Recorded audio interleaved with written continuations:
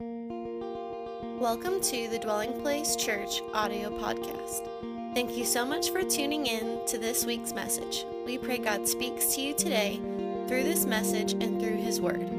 For more information about our church, be sure to visit us on the web at dwellingplacemovement.org. Now, it's time to listen to this week's message. So we're going to continue this series, DP, what we call Missions March. I want to give you a recap just real quick of where we've been, just so you can know today where today's message fits into our talks and what we've shared so far. We've been, over the last few weeks and the last few years in March, trying to answer the question, where is God working in the world? And then how can we join Him? How do I jump in to the mission and the story, the narrative that God has going? If you're a follower of Jesus Christ in the room or streaming live today, that is the deep cry of your heart, right? God, show me what you're doing. I want to see clearly what you're doing, and then help me steward my one little bitty life in light of the grand eternity. Help me to steward it well for your story. So over the last few weeks, we've been dealing with the missional impulse. We talked about missional angst. We talked about being involved in missional culture. I talked 2 weeks ago about how to go with Jesus and be involved in missional conversations. Pastor Chad continued in communicating the perception and desires and sensitivity to what God is doing in our own lives as we're able to share and allow the life of God to flow to other people. And today I want to address the number one question I get pastorally connected to the mission of God. Now, this is not the number one question I get within the last year. This is the number one question I've gotten in all of vocational ministry as it relates to God's mission. People ask all the time, Pastor Craig, this stuff is great. Got it. Woo, feel inspired. Yeah, wait, woo, let's go, run. Team Jesus, let's share the gospel. Let's do this. Let's be on the forefront. But what about... That's what I want to address today, the what about. Several years ago, there were several in our church that trained for a half marathon. And so we picked up the training about, I think for my wife and I, about April, and it was an October race. And don't let this middle-aged dad bod fool you. Underneath this is a runner's body, okay? And right up here is a runner's mind, okay? And it's somewhere in there. And so we were training, right? And so we got in these groups together, and some people in the church, we trained and had these little, periodic runs throughout the summer. And then all of a sudden, about a month before the race, I ended up getting appendicitis and an infection in my colon. And so I had to drop out. And I guess I could have pushed a little bit, but I had to drop out. So then I was just team cheerleader there for the last few weeks. And I remember, my wife was involved getting ready for this, half marathon. And it became race day, and we went and picked up Pastor Chad, and we're making our way all the way up to Dalton. And it felt, honestly, when we got out of the car, like we're going to war. You know what I'm talking about? I mean, it's like all this whole big tribe running for I feel like you're in the Middle Ages, and I wasn't even running. You know what I'm saying? Like you're running to the forefront. Everybody's going to this one single line. And you line up, and after we checked in, and, everybody's getting together and pumping up one another, I started seeing these random people with signs that are holding up. And I'm thinking, what are these signs? I don't have much experience in the marathon world. And so I asked a guy next to me, hey, what's these signs? And he said, hey, those are called pace signs. I said, pace signs? What are pace signs? He said, yeah. He said, real marathoners have trained so much they know their laps. What do you mean their laps? They know minute by minute what they have to run in order to reach the goal that they want for the entire marathon or the entire half marathon. So what do is they hire, employ, volunteer some other folks to be able to create signs and stand at different junctures in the journey to be able to pace them. You're going to put pacers to help pace you in the race. Now, ever since that day, I've thought quite a bit about that. Because particularly living here in Atlanta and in the season called church planting, coming up on 6 years this August, this is the question people ask more than any other question. What sort of pace do you live at to sustain your heart in full-time ministry? What kind of pace? I'm not asking what kind of pace do you live to just make it to where you are in old age and die. That's not what it's asked. How do you live at a pace that keeps your heart alive? Where your heart doesn't die on the vine, doesn't go numb because of the pace of life in full-time ministry. Because it feels like, honestly, we are living in what one author I like to read calls the Great Acceleration. The Great Acceleration. It feels as though things are getting faster and faster. It feels as though time is warping at a warp speed. It's more challenging now than ever for us to try to figure out how to keep our hearts alive, for us to figure out how to breathe, for us to figure out how to find rhythm and grace and harmony and live in this world, to actually be present at work, to actually be present in the moment. One of the books I read very early on in ministry, tried to put my mind around this or touch this reality, was a book called Margin. Margin. They'll show you a slide by Dr. Swenson. This book called Margin, amazing book. And in this book, he talks about that margin space. Now, define margin as that leisurely joy when we are not too stressed, when we have a little bit of space in our life. And what he does in this book is he begins to talk about how that's eroding in our society. I get it. I'm there with you. He basically says that we are perpetually overloaded by pressures, that this is how we live. He said all of the events in our Western lives, what they do is they come together, they collapse in on us, and what they do is they grind you, and they create a friction and a stress because there is no pace, there is no rhythm to how we live. So in his book, he gives 19 categories of things that tend to overwhelm people. And I thought, we don't have time for that today, so let's just address 15 of them. He says, okay, I'm just hitting them quickly. Tell me if you've ever experienced any of these. Activity overload. Too many activities booked up weeks in advance. Anybody been there? People are asking me for meetings, and I'm like, I can't find anything in 14 days. I can't find anything in 20 days. Activity overload. Way too much going on. Booked out weeks in advance. Change overload. Can't keep up with all the change. Change is happening too quickly. It's happening too fast. Y'all, it is possible for Tay-Tay to put out a new album at this point in history. I'm not talking about Tay-Tay here. I'm talking about Tay-Tay Swift. It is possible for Tay-Tay Swift to put out an album at this point in history. You not even know about it, and 3 weeks later it comes on the radio, and you're like, how did I miss Tay-Tay's new song? It's 21 days. Tay-Tay has gotten under my skin, okay? So it's possible in our world to live that way. What about this one? Choice overload.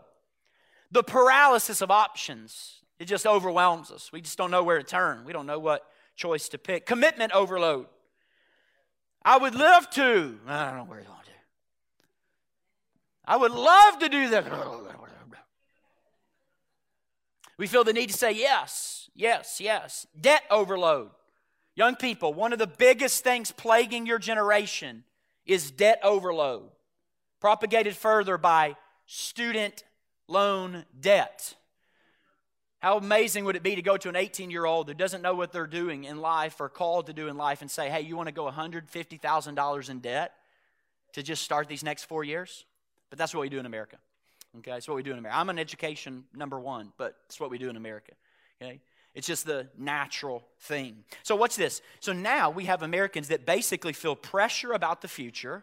They're overwhelmed about the present moment, and then they're still plagued by their past. So now we have all of this overload of complication and pressure. What about this one? Expectation overload. I don't know how to keep people happy, what people want from us. Fatigue overload, Swenson says. Hurry overload. Information overload. This stat always blows my mind. A single edition of the New York Times today contains more information than a 17th century person would have encountered in their 80 years of living. 1 day's information is more than a lifetime 200 years ago. Information overload. Media overload. Noise overload. How many are getting overloaded by me reading list of overloads? Overload. It feels like so much is coming at us. So here's the question I get more than any other question, and people, I think, ask me this all the time because they sense, you know what? Pastor Craig, he seems to still love his city. He seems to still love ministry. He still loves Jesus. He loves the church. He's married happily. His kids respect him. How does that happen? Well, obviously that doesn't happen by accident, right? Doesn't happen by accident for any of our lives. So here's what people are getting at. Are you ready? How do I pour myself out for something that really matters without burning out? That's what Americans are asking. How can I pour myself out for something of kingdom significance and expansion without burning out? If you were to be serious with yourself this morning and be honest, isn't that the question of your heart? You want to give yourself to a great cause, but you see all the people giving themselves to that cause, and they're being consumed by that cause, and they're being destroyed by that cause, so there's this hesitation. We look and think, oh, can I really be involved? I want to do it, but how do I do it in such a way that I won't burn out? So I want to address that today, and for me, listen to me, that's all about the people with the signs. It's all about the pace. It's all about the people helping to pace our lives. Now, it's been my experience in Christian culture, especially in our world, obviously, for Christians, that there are two temptations and one godly vision of pace. Two opposing temptations and then one godly vision. So I want to address the two bad paces first that will destroy us, the two paces that will eat away at our soul, and then I want to give you a vision of what I'm going to call missional pace, or we could say it this way, sacred pace. How do you live at a sacred place? The first place I want to address is what I call, or I'm going to call today, fatal pace. Everybody say that with me. Fatal pace. It's that sense of drive and ambition that causes you to stress and causes you to max out everything you can with undisciplined desire for the pursuit of the thing that you deem valuable and essential in your life. This is about ungodly ambition. This is about ungodly vision. And often, as much as I hate to say it because this is me, it's about drive. It's about drive. It's about personal drive. Jesus talks about this in Matthew chapter 6, verse 31. This is what Jesus says. So do not worry, saying, what shall we eat? Or what shall we drink? Or what shall we wear? For the pagans run after all of these things. Watch this. And your heavenly Father knows that you need them. So I want you to see this. Leave that verse up a moment. The world, Jesus said, is holding up a sign at every mile. It says, if you want to get ahead in life, run with me at my pace for my cause and for this vision. And Jesus stops us in our tracks and says, if you do that, you will literally miss out on your destiny. You will literally miss out on the upward call of God for your life. And listen, in a place like Atlanta, it's subtle, folks. It's subtle. Because what we have is sometimes the pace people send out paid ads to your Instagram feed. Okay, the pace people of culture know how to get in front of your eyes all the time. They pay big money for it. So they do anything they can to subtly place their signs in your line of sight, to constantly keep you preoccupied. And what they do is they pretend to feel like they really know you and they really can feel you and they can really empathize with you. And so what you do is you sign up for their pace and you begin to run along, right? Like no one ever says, hey, here is my vision. I'm going to move to Atlanta, Georgia, and I'm going to destroy my soul. You know, that's going to be my vision in life. Hey, why'd you come to Atlanta? You know what? I'm just coming to sabotage my future, you know. Hey, what are you doing here in Woodstock? Well, I'm about to shipwreck my faith and destroy everything good and godly and virtuous about me, you know. Lose my kids, lose my wife. It's going to be amazing. No one ever does that. No one ever signs up for that. Yet it happens, and it happens to so many people. It happens to person after person. So what ends up happening? Here's what happens. They get caught up in the fatal pace that is about drive and that is about ungodly ambition. It pushes them along. Listen to Paul speak to the younger Timothy. He's writing to Timothy, who's pastoring Ephesus, which is like a money commercial center with all kinds of pace holder-uppers, with sign holder-uppers for the current culture. It's a commerce area.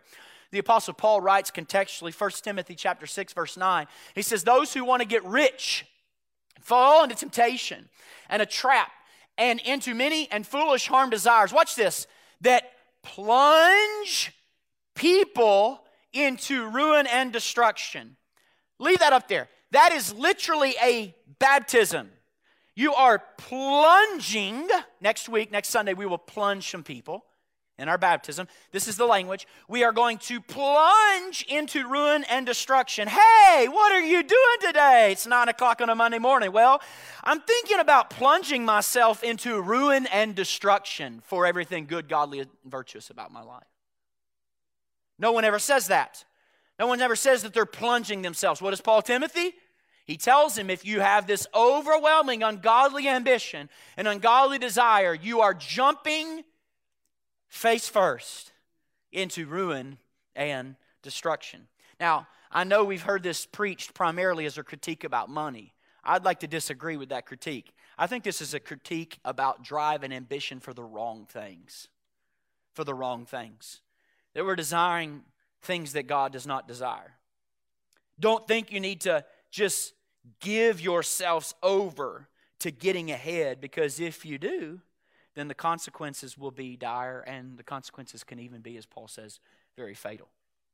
So what causes people to live at a fatal pace? I think a lot of it has to do with being driven. Being driven. It's a classic book written many, many years ago by a guy named Gordon MacDonald. I cannot believe this in Christendom is not mentioned more than it is. Very few people talk about this book. It's called Ordering Your Private World. I mean, just a fantastic, fantastic book. Ordering Your Private World. It's an overlooked book. Amazingly, basically, he talks about getting our inner lives in order so that our outer lives don't crash in on the inner life. Getting our inner lives to have enough strength, enough structure, enough wisdom, enough discretion, enough power to be able to withstand outward forces. And so what he did in this book is he noticed a trend about people whose lives imploded. And he said these people tend to be driven rather than called. Everybody say driven. And so he gives a chapter called Driven versus Called. Driven versus Called. He gives 8 characteristics of people who are driven. Driven. Listen to what he says. A driven person is most satisfied only by accomplishment. Only by accomplishment. A driven person is preoccupied with the symbols of accomplishment.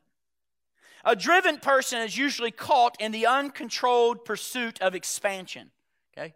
You can imagine when you read this, you pick your feet off the ground because your toes are really red. At least mine are. Okay, he stepped on my toes a lot, and he keeps stepping on my toes. Okay, driven people, he says, a driven person tends to have a limited regard for integrity. Doesn't matter, get the job done. It does not matter who gets hurt. Does not matter what happens. Doesn't matter people's perceptions. Get it done. He said, driven people are not likely to bother themselves with honing their people skills. Why? Because it's not about people. It's about projects. It's about accomplishment. It's about getting it done. It's about outcomes. Sadly, this is also true of the entrepreneurial church world. It's about outcomes. Driven people, he says, tend to be highly competitive. Next one, he says, driven people are usually abnormally busy, are averse to play, and usually avoid spiritual worship. No time to live from the heart. Who cares about living from the heart? Live from the hands and feet. Live from the accomplishment. And no time to be in the presence of God, no time to sit on a Sunday morning, and no time to slow down and engage. This is a fatal pace. Now, many people in our city are driven people, right? We live in a metropolitan area. By nature, you're going to be more driven. So people don't grow up in Atlanta caring about their souls. Are you with me? The default position of Western culture is not to grow up with any care for your soul. Hey man, would you tell me about your biggest challenge right now in 2021? Well, it's actually spiritual formation. That's my biggest challenge right now. It's I'm worried that my outer world's going to collapse in on my inner world, and when my outer world collapses on my inner world, it's going to mess up my marriage and mess up my kids, and I may not be really like Jesus in my desire. So I'm going to take 2021 to really honor Jesus and see if, my inner desires match Jesus' desires. No, you don't say that to the HR people in your 2021 goals when you meet in January. You tell them, I want more done. I'm going to get more done. Throw it on me. Give me the raise. Let's do it. That's what you tell them. So we got a world like this, and we have to live in it. And instead of trying to follow God's call, we see the world sign, and we sign up for the world sign, and then we start running, and we run at the same pace as the pagans. Article came out about a year ago, and this article is written by a girl named Ann Peterson. She wrote an article called How Millennials Became the Burnout Generation. They're going to show it to you. How millennials become the burnout generation. Now, before we show you these images, it's a good article, but the best part of the article was, for me, the images she used to illustrate burnout. I'll give you 5 of them. These are the images she picked to illustrate the fatal pace. Look at number 1.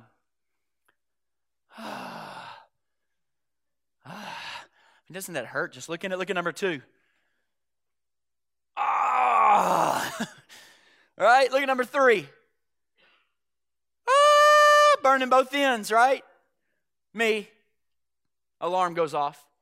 Y'all, that is the saddest balloon I have ever seen in my entire life. Y'all, that balloon doesn't even have enough air in it to pop it. You literally have to take that balloon, sing Sarah McLachlan, and just commit it to the trash can. In the arms of an angel, won't you find? And Puppy has one eye missing, and I mean, that's what you do. That is so sad, right? I mean, it doesn't have enough air displacement to even be popped. So sad, so difficult.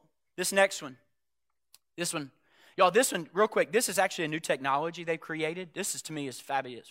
A Christian actually developed it. This is what they call a soul x-ray machine. And so basically it shows you people's souls during Instagram group selfies, okay? So this is a group in downtown Woodstock last night. They were out in front of Pure Taqueria, and they took a group selfie, and it just showed their souls.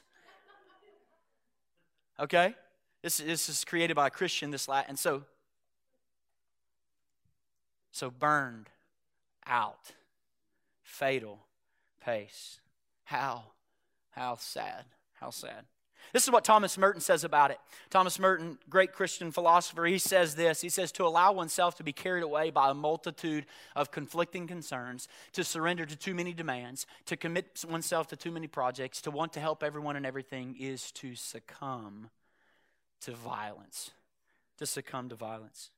See, many of us want peace in our world, but we're doing violence to ourselves by living at a fatal pace. Jesus says this in Matthew 16, verse 26. He says, what good will it be for someone to gain the whole world, yet forfeit his own soul?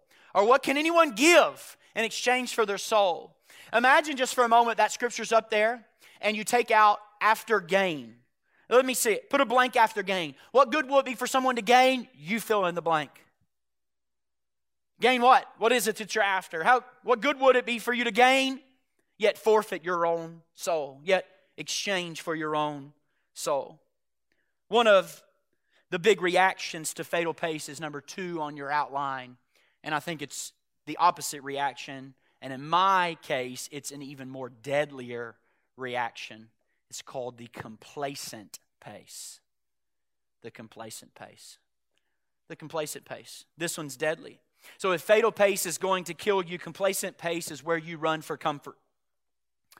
It's where you release all of God's dreams. You put them to the wayside and you rock vanilla into the grave. Complacent pace. And so much of this says this. Oh, the world's out of control. America's out of control. You know what I need? I need balance. Balance. Now, you got to hear me for the next few moments. When I mention the word balance, I mean it in a very clear word. There is such thing as biblical balance. But I think in a cultural narrative, balance sometimes in our language is a cop-out for complacency. So follow with me just for a moment. So often in our modern world, we talk about work-life balance in our circles. Like, you know what, Pastor Craig, work is awful, and it's sucking my soul. But then on the weekends, I leave Atlanta, and I go on these amazing little trips to the mountains, or I go to the beach for a long weekend. And you know what? I've just learned if I can balance, this soul-sucking work Monday through Friday with hanging out with friends at the beach or the mountains, on Friday afternoon through late Sunday evening, and then I can balance that out with paying my rent or keeping up with mortgage, then you know what? I can do this for a few years. I can make it. I can do this. Balance. Some of you are like, is he prophesying right now or is he preaching? Like, this is my life. Here's the challenge with this kind of balance, is that this kind of balance isn't really biblical. It's not really biblical. I want to propose to us for a moment, balance in this way is a cultural construct put in place to deal with the abuse that we put into our schedules about a fatal pace. So let me bring John Ortberg, because he's a whole lot better than me and can say and speak a whole lot better about this lie of balance than I can. Long quote, stick with me though. He said, in our time, the great quest is for a balanced lifestyle. Ask most people in American society today what they're after, and they'll say something about the need for balance. Even so, balance is not the holy grail. A balanced lifestyle is not an adequate goal to which to devote our lives. The problem with that goal is that it's not too difficult, but that it's too light. Next slide. The problem with the goal of balance is that it doesn't allow much room for people in desperate situations, those in crisis or the poor or the oppressed. What does it mean to tell someone with a terminal disease or a street person or a single mother with a physically challenged child that she needs more balance? Balance tends to carry with it the notion that we're trying to make our lives more manageable, more convenient, more pleasant. Let me just say real quick before we continue. Balance is the vision of the privileged. You can only seek to go after balance when you are privileged. This is what John Ortberg is getting at. Notice what he goes on to say. Next slide. After all, we ultimately decide for ourselves what balance looks like. At a deeper level, the paradigm of balance simply doesn't capture the sense of compelling urgency worthy of human devotion. It is largely a middle-class pursuit. It lacks the notion that my life is to be given to something bigger than myself. It lacks the call to sacrifice and self-denial. The wild, risky, costly, adventurous abandon of following Jesus. Next slide. As hungry children in ask hungry children in Somalia if they want to help you achieve balance. And you will discover that they were hoping for something more from you in America. And I believe that deep down you're probably hoping for something more for yourself. So is God. Jesus never said, if anyone to become my followers, let them deny themselves, take up their cross, and lead a balanced life. He said to follow him. He wants us to do what he would do if he were in our shoes, if he were in our place. Balance. It's not a worthy call. There is a lie of millennial minimalism. Can I speak to it a minute? Oh my gosh, we are going to battle this so hard. And I am a millennial, and that's what makes it so hard. I feel this bridge all the time because I can speak to parents who have teenagers, and yet I remember very closely and clearly the pitfalls of my youth. So I feel an advantage, honestly, pastoring a church because I am a bridge between. But there is a lie of millennial minimalism. Okay? I'll show you a quick blog. If you're watching streaming live today by some crazy chance, we loved you. If you wrote this blog, I love you so much. But it's how to escape the rat race by living with less. Yeah, right there. How to escape minimalism. How to escape the rat race by living with less. Living with less. Now, I start picking up in this, and I'm reading this, and I look over to the left of the page, and I see all these recent posts. And it says, free yourself with bioenergetics. How physical expression can release you from your inner demons. You know what I'm saying? It's like exercise yourself, millennials. The power of silence, how the rat race keeps you from hearing your inner voice. Is modern society killing us? Sleep your way out of the rat race, the impact of sleep in your health. Minimalism, how to escape the rat race by living with less. You know what I think this person's problem is, Johnny? They have a rat fetish, okay?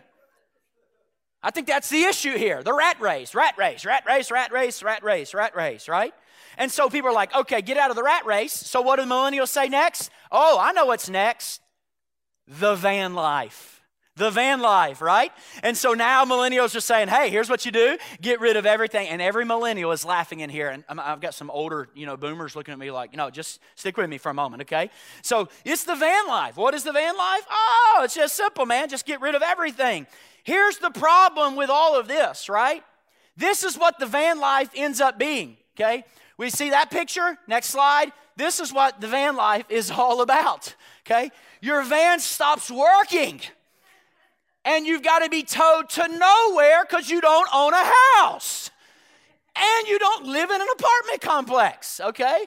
This is the problem, okay? And I, as a pastor, engage all of these different generations. When your whole life fits in a car and breaks down, you can't go anywhere.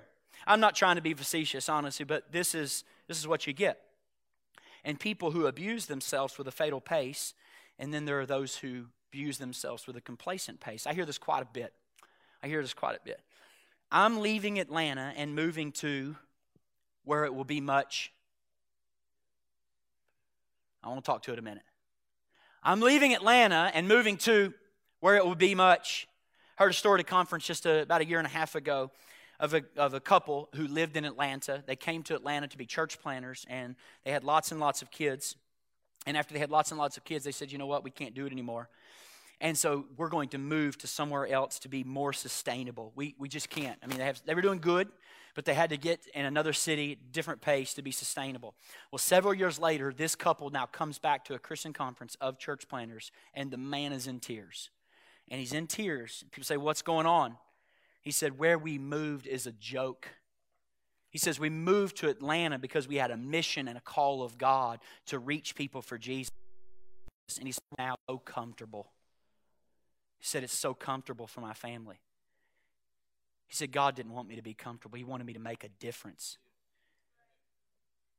He said, people are being lulled to sleep in my rural city. They're lulled to sleep. He said, and this is what caught me, I wish I hadn't left Atlanta. I just wish I'd learned to live differently while in Atlanta. I thought, that's it. That's exactly it. That's the pace. That's the sacred pace. That is the truth. What we don't want to do is take the vision God has given us, because it's hard, because it's challenging, set it aside and settle for an easier life somewhere else. That's what we do not want to do. This is what Hebrews chapter 6, the writer of Hebrews says in verse 11. We want each of you to show this same diligence to the very end. So what? So that what you hope for may be fully realized. We don't want you to become lazy. We don't want you to become a sluggard. Okay, a slug, you've ever watched it, doesn't have a really inspiring pace to life, does it? Doesn't inspire other people. We don't want you to be that way. We don't want you to be lazy, but to imitate those who through faith and patience, faith in the right things, patience, play in the long game. Faith in the right things, patience, play in the long game. Faith in the right things, patience, play in the long game. What? Inherit what has been promised. What has been promised? Faith in the right thing, patience, play in the long game. You know what this passage is telling us? If we'll have the right mentors with the right faith and we'll persevere in it, we'll get the promise every time. Maybe this message is for me more than it's for you this weekend. Okay, that is like manna to my soul. Mentors, right faith, perseverance in it, promise is mine. And I really mean this, and I want you to hear me. I really do mean this. The reason I'm sharing this today is because I genuinely believe that your life matters. Like, you are not an accident. God created you for a person. You matter. God put you here. And He has a calling and He has a purpose for you. And the enemy's number one plan is to get you so busy living at a fatal pace or so bored after burnout that you are separated from His purposes for your life. And then what you do is you give up on godly vision and ambition, and you don't choose sacred pace. We need you. We need you. We need your gifts. We need your investment. We need your life. We need your embodiment. We need you. So let's talk about the godly vision. If we've got fatal pace on one side and complacent pace on the other, let's talk about sacred pace. Now, sacred pace is not my term. It's from a guy named Terry Lupard. He's an amazing, amazing godly man. And for me, my desire is sharing this, is I want all of us to learn how to live at a missional pace now, so you don't fall into those extremes of fatal pace missionally or complacent pace. To find out what God has for you, watch this, lock into it, then skillfully learn to manage it, and then play the long game, serving the kingdom of God in a place that matters. That's God's mission. That's why sacred pace matters. We have the opportunity to learn from other generations that either burned out or dropped out, so we don't have to do that. So let me give you, number 3, my definition of sacred pace. Are you ready? This is my definition of sacred pace, or missional pace. It's walking and working with God under the leading of the Holy Spirit. Now, I'm very, very particular on every word in that definition. Okay? Walking and working with God under the leading of the Holy Spirit. Walking with God, that's the pace. Remember Enoch in Genesis? Before he was translated to heaven, he walked with God. You know what his testimony was? He pleased God for 300 years. You want to talk about a person playing the long game? Enoch played the long game, said, I'm going to walk with God, and he was no longer. He was taken into God's presence. Isn't that amazing? Isn't that so powerful? He walked with God. That was his pace. The pace signs, God's pace. He walked with God, played the long game. I'm walking with God. I'm not going to be taken off that pace. I am walking with God. The scriptures repeat time and time again. We do this now in the new covenant by walking in the Spirit. Are you with me? So now we're not like Genesis and Enoch. We do walking with God by walking in the Spirit. Let's read it. Ephesians 5, verse 15, 16, 17, 18. Be very careful then how you live, not as unwise, but as wise, making the most of every opportunity because the days are evil. Therefore, don't be foolish, but understand what the Lord's will is. Watch this. Do not get drunk on wine, which leads to debauchery. Instead, be filled with the Spirit. Be filled with the Spirit. Now notice this. We have to understand God's will and then be filled with the leadership of God's Spirit. Now, the whole thrust of Galatians 5, this is Ephesians 5, but Galatians 5, which is the fruit of the Spirit. You remember the fruit of the Spirit passage? Which, by the way, it is fruit, not fruits. It's one fruit, 9 dimensions, okay? Oh, I hear that all the time. Fruits of the Spirit. It's the fruit of the Spirit 9 ways, okay? 9 facets. And in Galatians chapter 5, this is the thrust. This is the thrust of the whole passage. Since we live by the Spirit, let us keep in step with the Spirit. Are you with me? That's new covenant living. We live by the Spirit. Let us keep in step with the Spirit. So one line in Colossians chapter 1 that is so amazing because the Colossians, Paul's writing to the Laodiceans in Colossians, he says that complacent pace is killing you guys. It's going to sap you of all godly ambition and vision. And so this is what he says, chapter 2, verse 3. He says, to this end, Scripture memorization. If you want a memorized Scripture to help you with daily pace, listen to these words. So precise. To this end, long game, I got to do it. I volitionally have to work hard. I strenuously contend with all what? My own energy? No. I use all the energy Christ so powerfully works in me. Amen. Hallelujah, church. Let me read that verse again. To this end, what? Long game. I strenuously contend. I got to work. There's no substitute for the work, for the sweat, the blood, the tears. But what do I work with? With all of the energy that Christ so powerfully works in me. So there's an inner source of life fueling his outer life that enables Paul to stay at a sacred pace. Paul was not at a fatal pace. Paul was not at a complacent pace. Pastor Chad said last week, this is the passage in John 6. Jesus, he's ministering, John chapter 4, the woman at the well. They go get all the food. They come back. Jesus, are you hungry? Where's your lunch? He says, no, I've been eating since you left. What do you mean? You got no food? He says, my food is to do the will of the Father. Meaning, when you live in God's will, it will physically energize you. I believe one of the reasons people are so exhausted is because they're never doing God's work. They're never doing the work of God in God's way. There is food that you know not of when you do what God has called you. Man, I sense the Holy Spirit in this point. There is food, there is substance, there is strength that will work in your life when you get under the walking and the working of the leadership of God's Spirit. God will strengthen you in ways you never dreamed possible. Man does not live by bread alone, but by every word that proceeds from the mouth of God. Now, I want to be clear here. I don't want you to burn out, and I don't want you to give up your ambition and die out. And somehow in our culture, we have both extremes. I want you to figure out how to run hard, don't hear me right, with a full heart in the long game. We got one short life to live. We can't run it soft. We got to run it hard. But we got to run it hard with our hearts alive and our perspective on the end. Amen? John Wesley put it like this. I love John Wesley. Parents, if you've ever used the Torchlighter series, Torchlighters does 30-minute videos, animated videos about men and women of God in history. So I started those with my kids. They love them. So what we do, that's our 30-minute nighttime routine. And the one on John Wesley is amazing.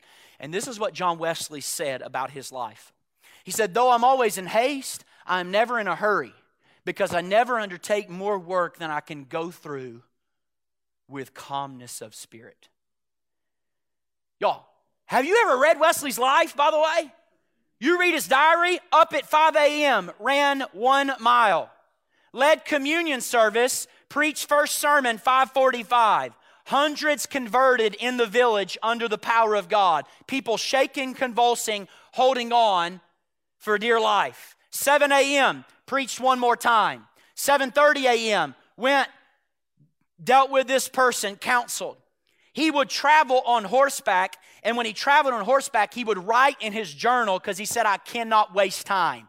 He is shaking, redeeming the time, writing in his journal. So don't get me wrong. If you hear this message today and you think I'm saying to you, calm down and slow down, that's not what I'm saying. The Spirit of God can say different things to different people. That's not what I'm saying. I'm saying that we do it with our hearts still alive, at a sacred pace. I got to do more. I read John Wesley's life and I'm like, what am I doing with my life? What am I doing? Got to do more. One short life to live. By the way, guess what? That was one day in his 70s. That wasn't his 40s. That was his 70s. But he said, and this is the point I want you to get, I have a calmness of spirit, so I never feel like I'm chasing the wrong thing. Hear me, church. Hear me, church. You will maintain a calmness of spirit even in busy seasons of doing the work of God if you'll do what God's asked and not just chase the wrong thing. You'll get a calmness of spirit. So here's my myth. Here's the myth, because so many people are freaked out about fatal pace in our culture. They're given into complacent pace as the solution. Complacent pace is not the solution. The solution is living in this beautiful tension of what? What is the Spirit saying today? How do I hear the Father's voice? Where is He working? How do I join Him? And then that's it. That's the tension. This is what made Jesus so compelling, right?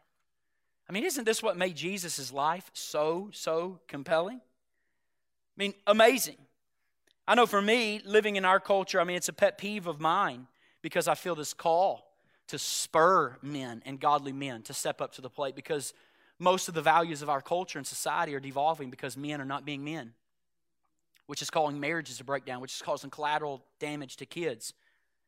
Like, why are our men in America going to bed with so much energy? That's not what God designed me for. It's not what God designed you for. I'd say, why are men going to bed so strong? Here's what we do, men. We work hard, very hard. We work at work for the glory of God. What do? We pull into our driveway. We calm ourselves. We pray some kind of prayer. We go in and we serve Mama. We look to Mama's needs. Why? Because the Bible has put on our shoulders that our wives should look like well-watered gardens, so that we speak to our wives, we check in with our wives, we get on the floor, we play with our kids, we interact. Whatever we have in that evening, we engage. Then what do? We tuck them in bed and we pray. We lead out spiritually in our homes. And then when everybody's down, what do? We sit back down with Mama and we check on Mama's heart. And we ask questions about Mama. And we ask what's going on. And then we pray. And then we go to bed exhausted, right? Literally wrung out for the glory of God. And then we wake up tomorrow and we do the same thing again. And we don't have enough men looking at young men saying, that's what your life will be. It's not meant to be easy. God made it hard because He loves you so much that you wouldn't be able to do it on your own, man. That you would have to lean into Him. I want a church full of men wrung out for the glory of God. Poured out for God's grace and God's glory and God's purpose. That we say, you know what? I'm working with all the power that Christ so powerfully works in me. I'm contending with all of that energy. So I get provoked for men who refuse to step into this. I feel grief for them because everything works right when men are being men, when men are stepping, when wives are being women. Oh, that we would grow. Amen? It's hard. I know it's hard, but God meant it to be hard so we would trust in Him. To me, when I look at Jesus' life, it's what's so compelling. He was so free. The Father's voice was so loud that He just wasn't controlled by people's opinions or voice. He was just so loud it liberated Him. So one night, He has a revival in a village, Mark says. He's healing and casting out demons. He wakes up the next morning, spends a little time with the Father, prays, and then the disciples come to Him and say, you ready to start back the morning session? He says, nope, we're out. What do you mean we're out? Yep, healing ministry yesterday. I got to go to other villages and teach tomorrow. What? Do you see that? He was so free because he would hear the Father's voice. He said, we must go to other villages to preach. Tell me if there would be any men of God or women of God who are experiencing revival deliverance ministry like Jesus one evening, wake up the next morning and say, we're leaving it. Going to the next city, exchanging revival ministry for teaching ministry today. Why? It's because the Father said so. So free. No fear of man. Total assurance of what the Father wants. Hear me. Right here, church. Most of you are burnt out because you're doing things with good intentions that God never asked you to do. I'm going to say it again.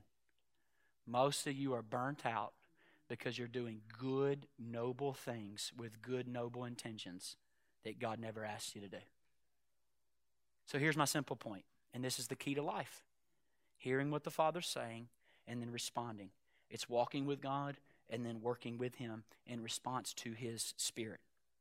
Y'all know I'm charismatic. Y'all know I'm Spirit-filled. I believe in all of those things and every gift of the Spirit. But gifts are no substitute for that still, quiet heart where you turn your ear to the Father's voice, looking for the leadership of the Spirit of God in your life and doing what God says. Listen, that inner thing is where we get our pace from. That inner thing. So Jesus would withdraw to hear from the Father, and then He would come back to engage. And this is the model.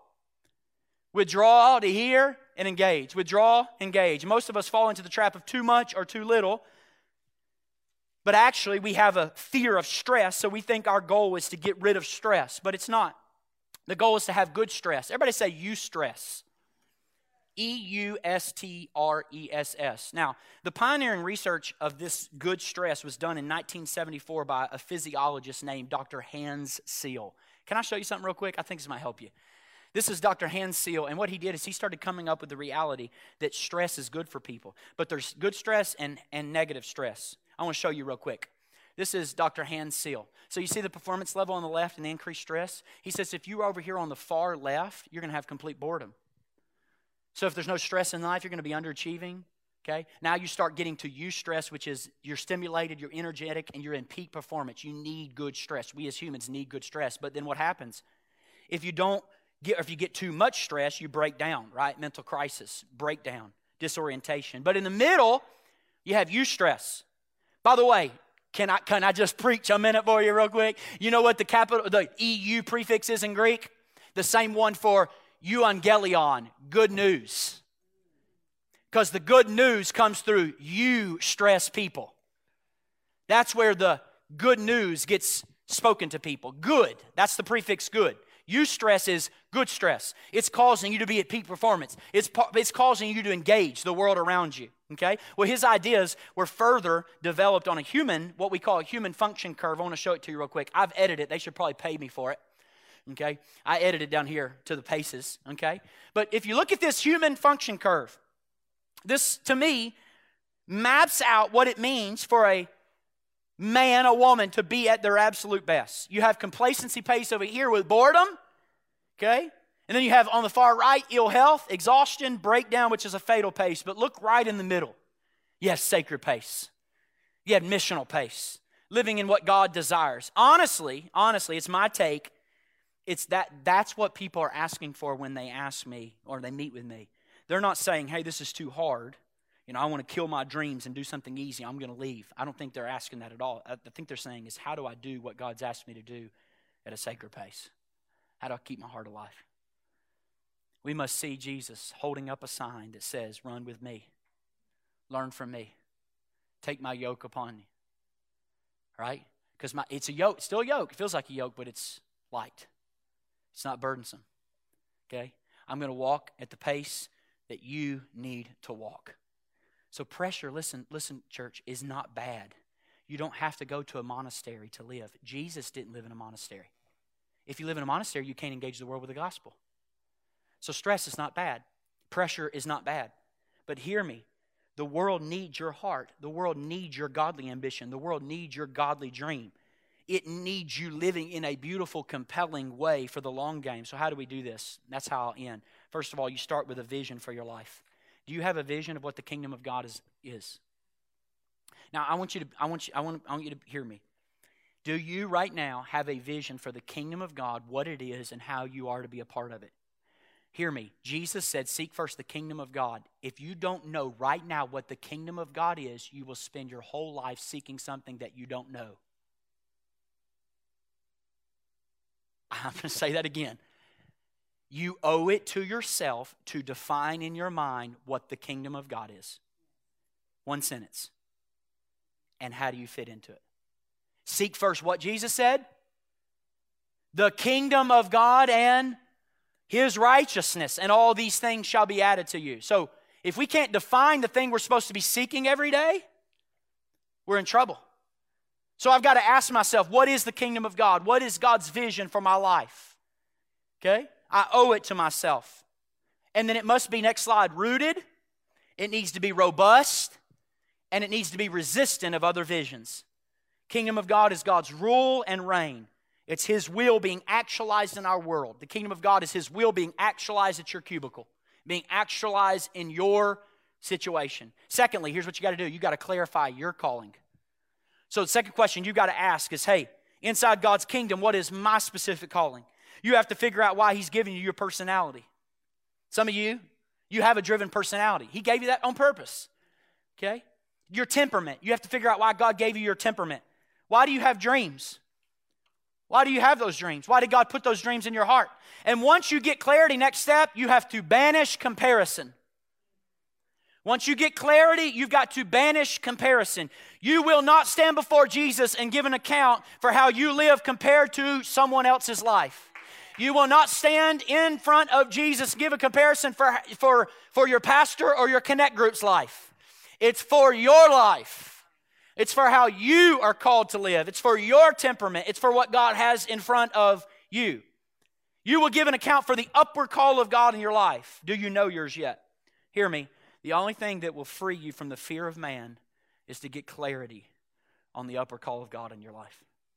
And then, next one, finally, we have to live and understand, next slide, kingdom rhythms.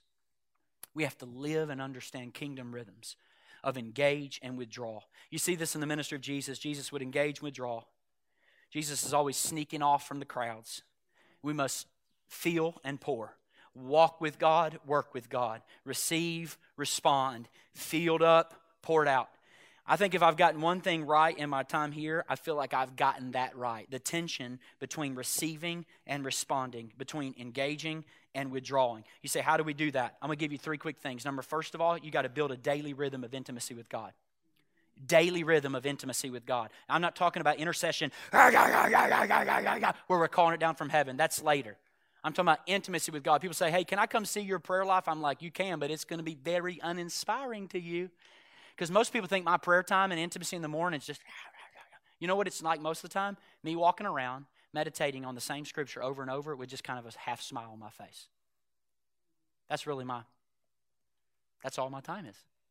I'm meditating on scripture, trying to listen. I'm just waking up, trying to get joy in my heart. So my morning, can I give you mine real quick? My morning is all about intimacy. Okay? Then my lunchtime is what I call incarnational prayer. You know what I do? Just take a 10, 15-minute stroll, and I just pray scripture. So if the morning for me is intimacy, the afternoon is incarnational, and then the evening's intercession. I tend to get a little bit more robust in my prayer in the evening, so that's my intercession time. So that's when I pray for God to do things. But in the morning, it's just normally just smiling and walking around in circles. I'm just trying to get joy in my heart. I'm just trying to spend time with Jesus. I'm just trying to allow my heart to come alive, to think about His Word. Okay? So we build a daily rhythm, The joy of the Lord is your strength. Here's the secret. Are you ready? Don't leave the text until your heart burns. But Pastor Craig, it's not burning. Get back to the text. Pastor Craig, it's not burning. Get back to the text. At some point, watch this, the something will set on fire. A word, a phrase, or idea. Watch this. When a phrase, a word, or idea opens up, that is a portal that gets you into the presence of God. People say, how do you plan sermons? I read, nothing fires. I'm like, it's getting closer and closer to the weekend, God. Okay, get back to the text. Read. And all of a sudden, one phrase, and it'll go beep, and I'll open. Whoa! And you'll find yourself in the presence of God. The reason people get out of the presence of God is because they won't stay in the text long enough for their heart to burn.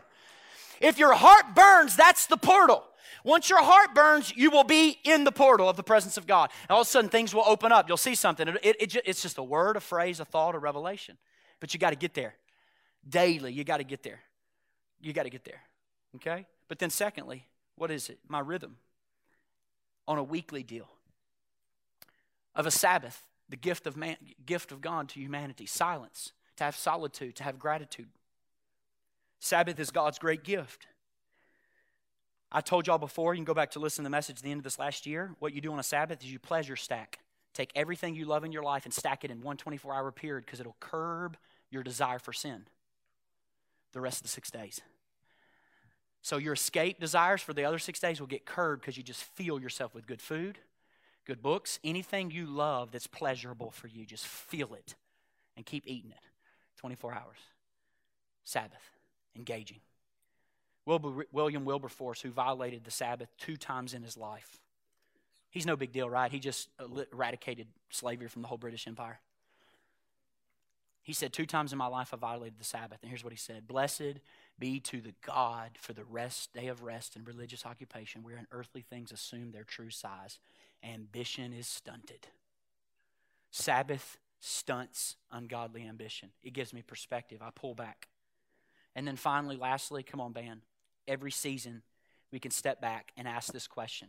So I talked about daily. I talked about weekly. Now I'm going to talk about seasonally. I'm going to tell you the questions I ask myself. You ready? Number 1, who have I become in what way in this last season? That's a question of formation. Who have I become? Second question I ask myself, am I becoming more like Jesus or less like Jesus, and why? And then number 2, what level of joy is there in my heart today? What level of joy is in my life? Number 3, am I carrying baggage from the last season? Bitterness, bondage, unforgiveness, sin, unneeded weight. Fourthly, any stress. How am I dealing with stress? And then here's the big one, how do I adjust for this next season? How do I adjust? And the elite performers in athletics, y'all know what separates them from the masses is making tiny incremental adjustments in their day-to-day life, in their schedule. So we're always mastering the art of living. It's not science, it's art form. Holy Spirit, what are you saying? What are you saying?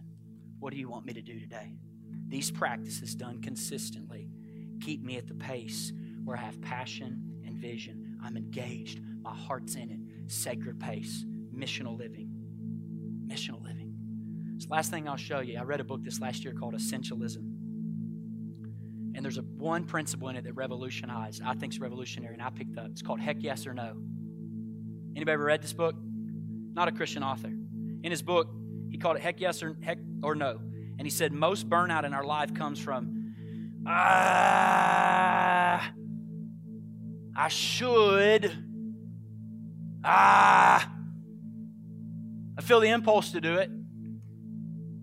So he created this rhythm called Heck Yes or No. So if it's in the area God's called you to do, heck yes, or just no. But not It's the moments that burn us out. Heck yes or no. Hey, and I'm not saying if God's asked you to be a dad, you can say, heck no. Okay, you got to do the things God's asked you to do. When we're talking about those peripheral things, heck yes or no. Yeah, I'm in it. Or no, I'm not. Why? Because Jesus did nothing half-heartedly. So where do I need to step up? Where do I need to step back? Some of you in the room, you're older and you have dreams in your heart. Hear this young buck up here today. Do not let the dreams in your heart die on the vine. Step up. Some of you younger, you need to step back maybe. Where do you need to step up? Where do you need to step back? See, you all have dreams for God, but we forget that God uses us as an outlet for His dreams. His dreams. And He has dreams to accomplish through your life. And it's going to happen at a sacred pace, at a missional pace. God, Holy Spirit, what are you saying? What are you doing? How do I get involved? And nothing else. Amen. Thank you so much for listening to this week's message. If you would like more information about our church, be sure to visit us on the web at dwellingplacemovement.org.